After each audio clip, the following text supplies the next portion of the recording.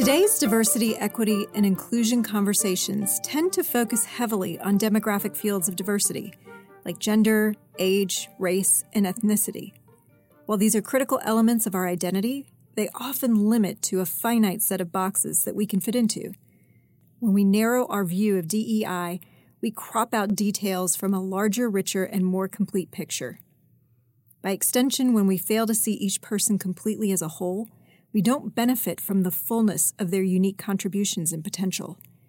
And if this is true for an individual, it's amplified for groups.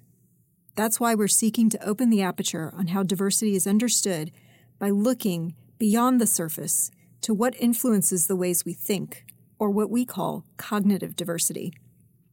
And to turn this into reality, we've created an offering that focuses not just on what makes us diverse, but how we understand and appreciate cognitive diversity on teams to unleash creativity, harmony, agility, and even joy.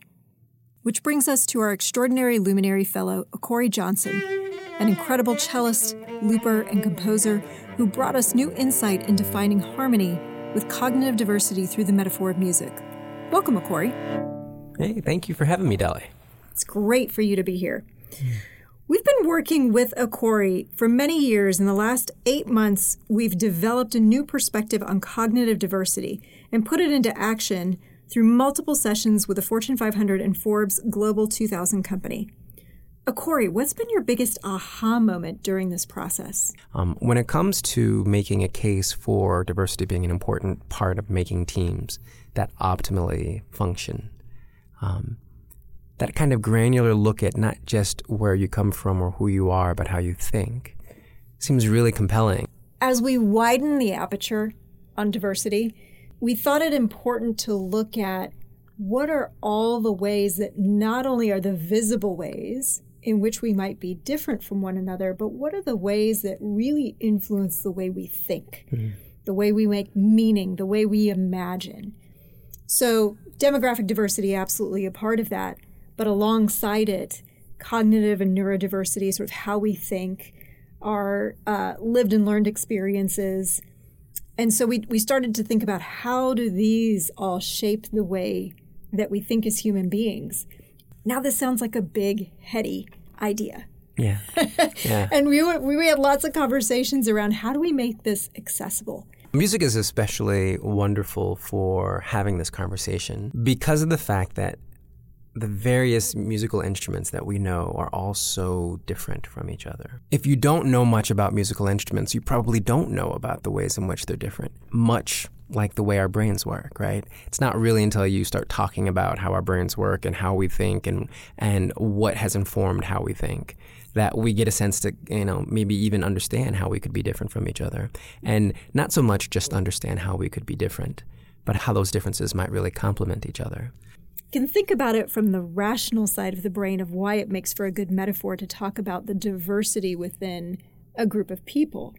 But the other thing that's really interesting about music as a metaphor is the feeling that you get from music, which is a bit more intangible, but is one of the really important things we talk about with cognitive diversity. Absolutely. It's not just the unlock of the creativity or the ideas that emerge when you're able to bring cognitively diverse groups together, but also the feeling of joy that it creates in that moment.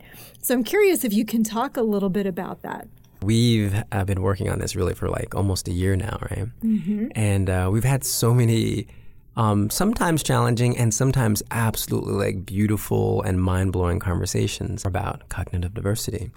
And before we start talking about how cognitive diversity can produce that experience, I think it's important to say that in our conversations, looking at cognitive diversity from various different perspectives, looking at ourselves through this lens, we had these really powerful, joyful moments illustrating what we are suggesting that the work will do, right?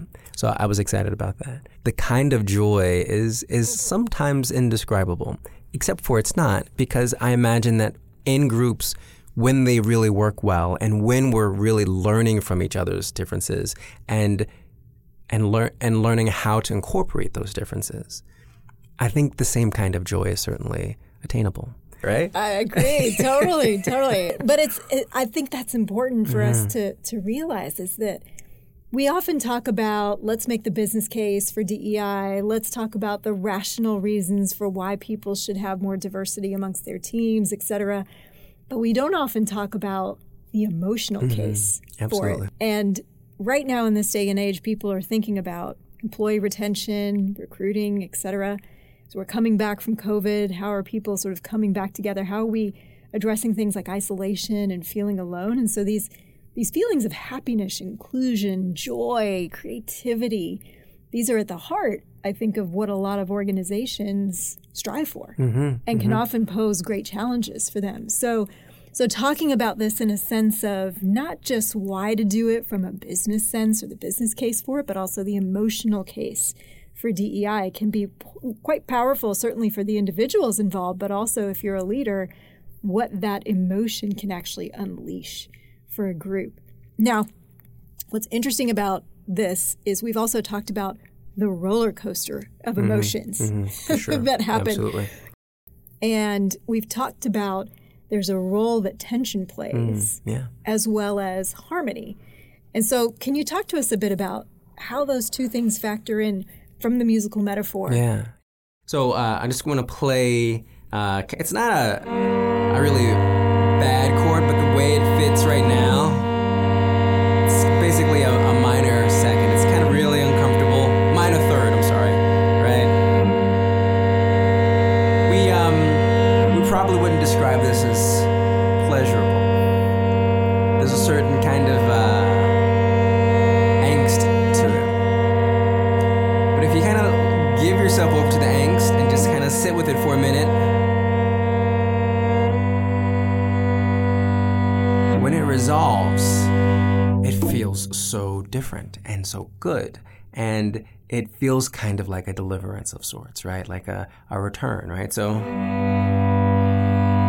this is a major third, and a lot of times people kind of describe it as like a Zen thing. You can kind of maybe imagine meditating to it. It can be really good, right?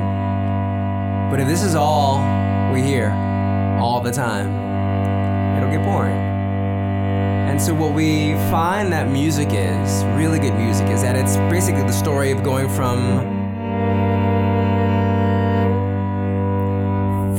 that to that, from the discomfort, from the tension, from the angst to the release, right? In some ways, you don't actually really get to experience joy unless you're going through challenge. That happy is not quite the same thing as joy, and a nice sound is not quite the same thing as a resolution, as the release of tension that perhaps has been built up. That's life, right? That's work, that's groups, that's relationships, both personal and work relationships. And we oftentimes can forget how important the tension is. And convince ourselves that tension is only evidence of the fact that something is broken or something is bad. When more often than not, sometimes tension is just evidence of growth, and growth is ultimately a return home.